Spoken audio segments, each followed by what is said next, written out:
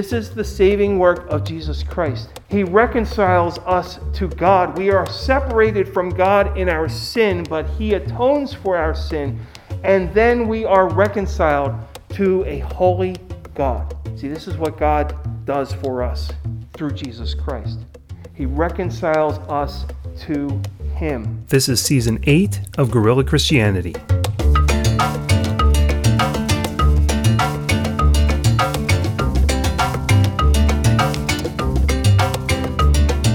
My name is Pastor Brett Walker, and I'd like to thank you for listening to Guerrilla Christianity, an unconventional, no apologies exposition of God's grace from an evangelical Methodist point of view.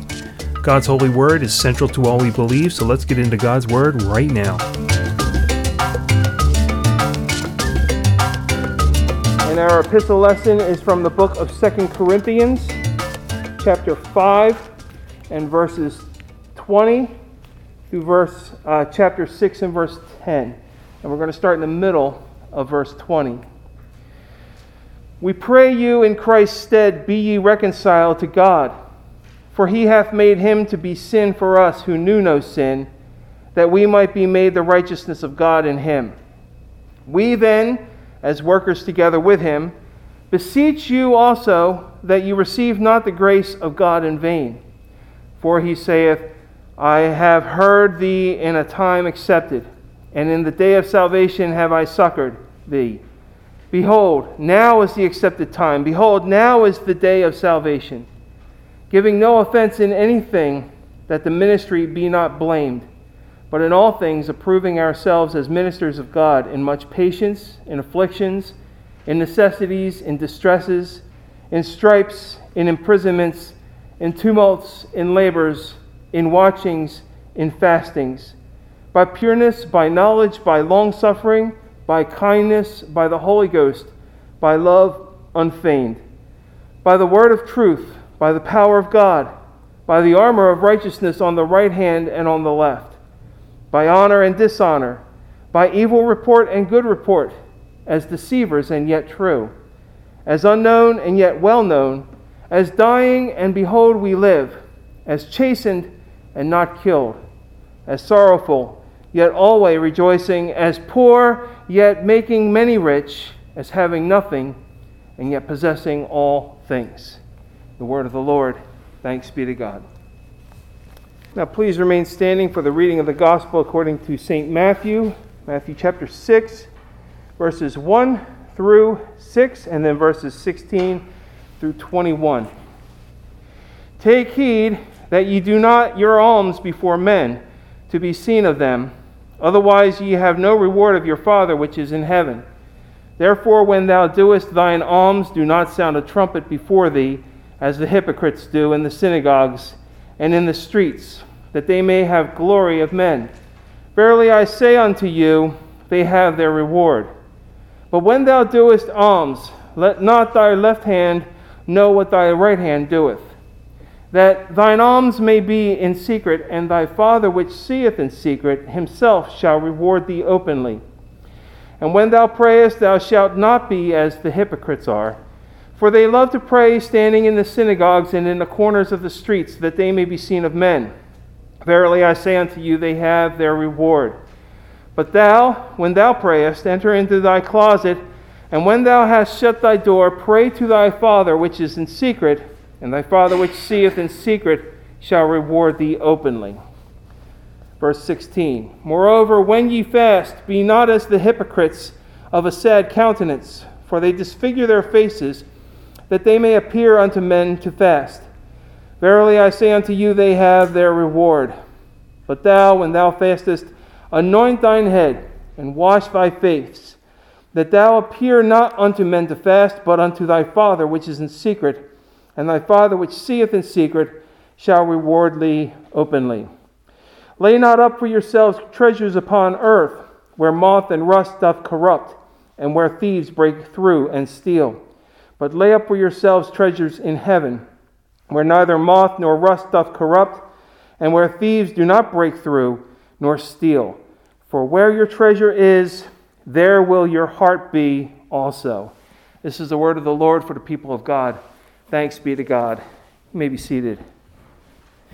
Through the season of Lent, we will be in a series called Journey to the Cross. As Christians, we know that we are expected to focus on the cross of Jesus Christ. And we wear the cross as jewelry. We get cross tattoos. We have crosses that adorn our gravestones. But here in the 21st century, how many of us truly understand the gravity of what the cross symbolizes?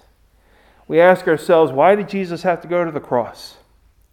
Why did the apostles risk life and limb for the sake of the gospel? In the first century, when the New Testament was written, the cross was a visible representation of death and punishment, of humiliation.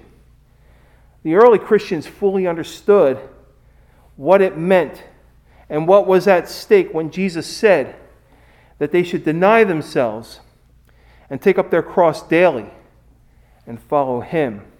This Lenten season, we are going to be focused on the cross. Throughout these 40 days, we will be taking a journey with Jesus to Calvary. We will deny ourselves with fasting, and we will take up our cross and follow Jesus. Let us pray.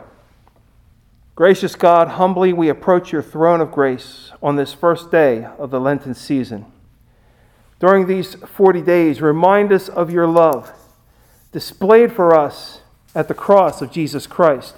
Pour out your Holy Spirit upon us now, and grant us wisdom to know all that you would have us to know from your holy word. This we ask in Jesus' name. Amen.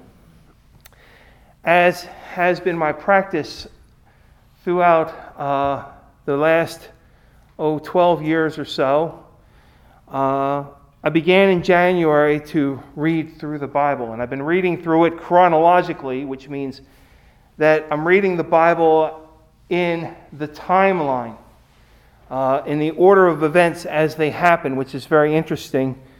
You get to Genesis chapter 12, and you immediately skip to the book of Job, because Job takes place right about the time of the life of Abraham. It helps to put things into perspective. But as such, I just got into, within the last week, the book of Leviticus. Everybody's favorite book, the book of Leviticus. All the Levitical laws, all the laws of purity. But I did notice something different this time when I started to read it. There's a difference in 3 states that we, as followers of God and believers in the one true living God, find ourselves in. First is the state of holiness. Holiness is the state that God is perpetually in. God is holy. And the word holiness, or the word holy, denotes separation, uniqueness. He is set apart. He is different from the rest of all His creation. Why? Because He is the Creator. And so God is holy. But as followers of God, He also calls us to be holy, for He is holy. Now, none of us, throughout history, beginning in Genesis chapter 3, none of us have been 100% completely holy. But there are also 2 other states that are discussed in the book of Leviticus, and this is the state of cleanness and uncleanness. Now, while uncleanness can be brought about as a direct result of our sin, oftentimes uncleanness is just a separation from God, where God is holy and we are not. And I find it interesting that it is things like blood that separate us from God. Why? Because blood is a symbol of life. Blood is a symbol of life. And when we lose blood, it's a symbol of our death. God is the giver of life. And as such, God requires us to be in a state of life. That's how we are made ritually clean. So, the thing about Leviticus is this. At the end of the book of Exodus, they have built the tabernacle in the wilderness. The tabernacle is the tent of meeting, where Moses will go and speak to God. But at the end of the book of Exodus, after they have built the tabernacle, it says that the cloud covered the tent of meeting, and the glory of the Lord filled the tabernacle. And get this, Moses was not able to enter the tent of meeting because the cloud settled on it, and the glory of the Lord filled the tabernacle. And this is the state that we begin life in. It's very sad and very telling that at the beginning of the book of Leviticus it says, the Lord called to Moses and spoke to him from the tent of meeting. Moses couldn't even enter the tent of meeting. Moses, who was supposed to be the leader of the Israelites and the representative of people to God and the representative of God to the people, he was actually over the high priest, who was his brother Aaron. Aaron couldn't even enter the tabernacle. Why? Because he was unclean. And there is holiness to God that separates him from us. But what happens in the book of Leviticus is this.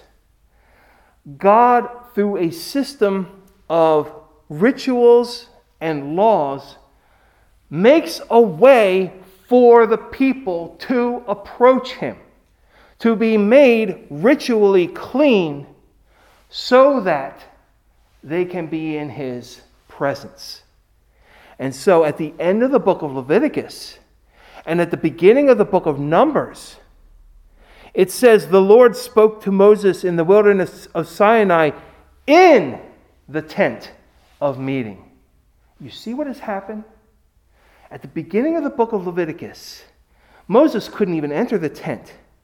But by the end, he was in the tent of meeting, face to face with God. This is what Jesus Christ does for each and every one of us. He is our Levitical high priest.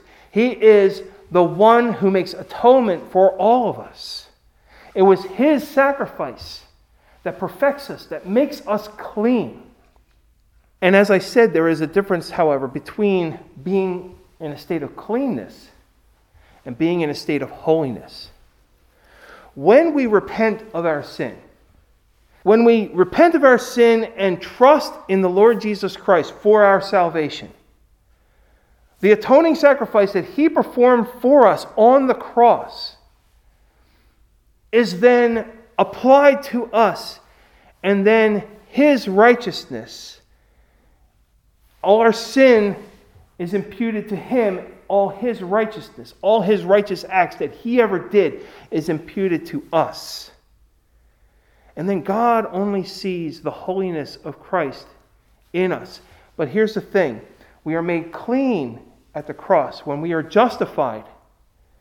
But then the Holy Spirit enters into us to make us more holy. Sanctification is the word that we use.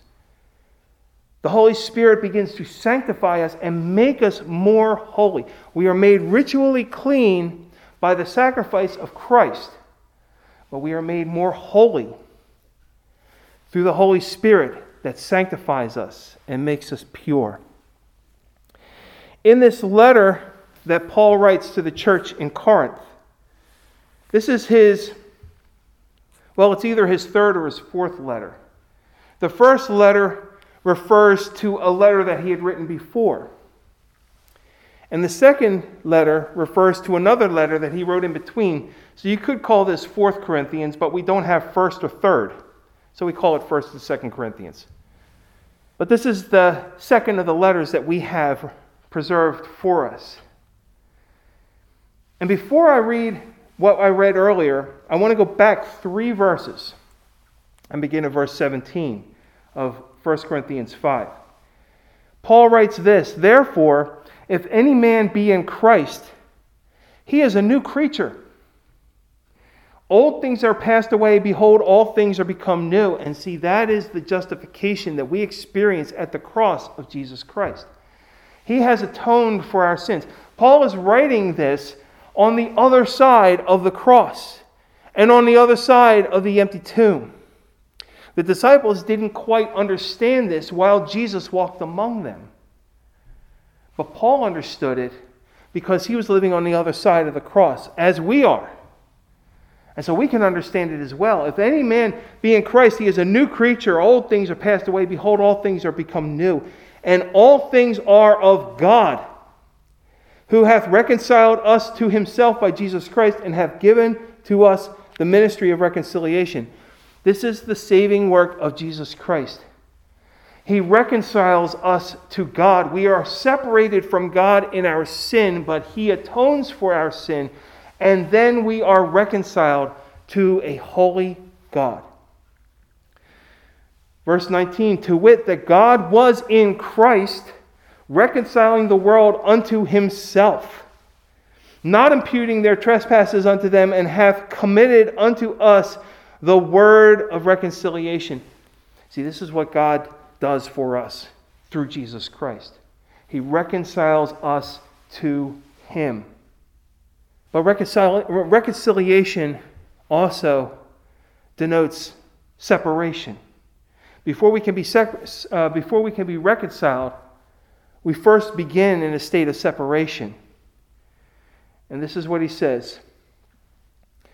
"Now then we are ambassadors for Christ, as though God did beseech you by us. We pray you in Christ's stead, be ye reconciled to God."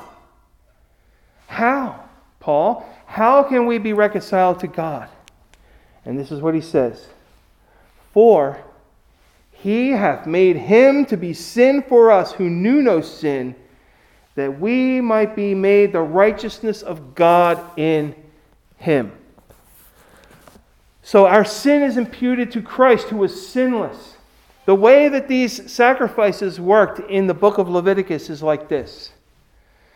They would impute their sin upon an animal, typically a lamb, and it had to be a spotless, perfect lamb. Why? Because if the lamb had any blemish, it was unworthy to make atonement for us. It had to be perfect. And that's why Jesus is called the Lamb of God. John the Baptist said, "Behold, the Lamb of God who takes away the sin of the world." And that's what Jesus did for us on the cross. He carried our sin to the cross. Or as Paul puts it here, "He hath made him to be sin for us." Our sin is imputed to Christ, so that we might be made the righteousness of God in him. Throughout the season of Lent, what we are focusing on is at the end of Lent on Good Friday. Good Friday, when Christ was beaten, when he was betrayed, when he was nailed to a cross and left to die.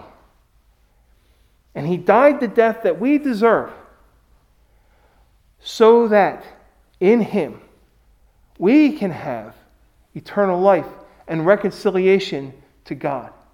On the cross, Jesus cried out, my God, why have you forsaken me?" He was forsaken so that we could be reconciled.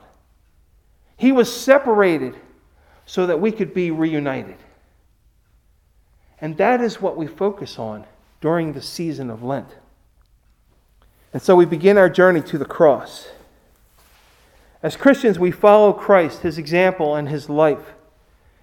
And the life of Christ includes the cross. Just as Christ was crucified and bore the punishment for our sin, so we also put to death our old life and are reborn in his resurrection. The Apostle Paul put it this way in his letter to the church in Galatia: "I have been crucified with Christ.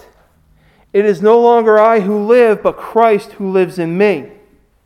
And the life I now live in the flesh, I live by faith in the Son of God, who loved me and gave himself for me. Today is Ash Wednesday, which marks the beginning of the 40 days of Lent.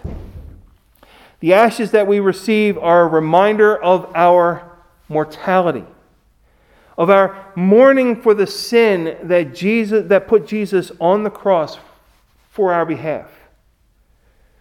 This Lenten season, I invite us all to focus on the cross of Jesus Christ, to deny ourselves daily, and to take up our cross and follow him.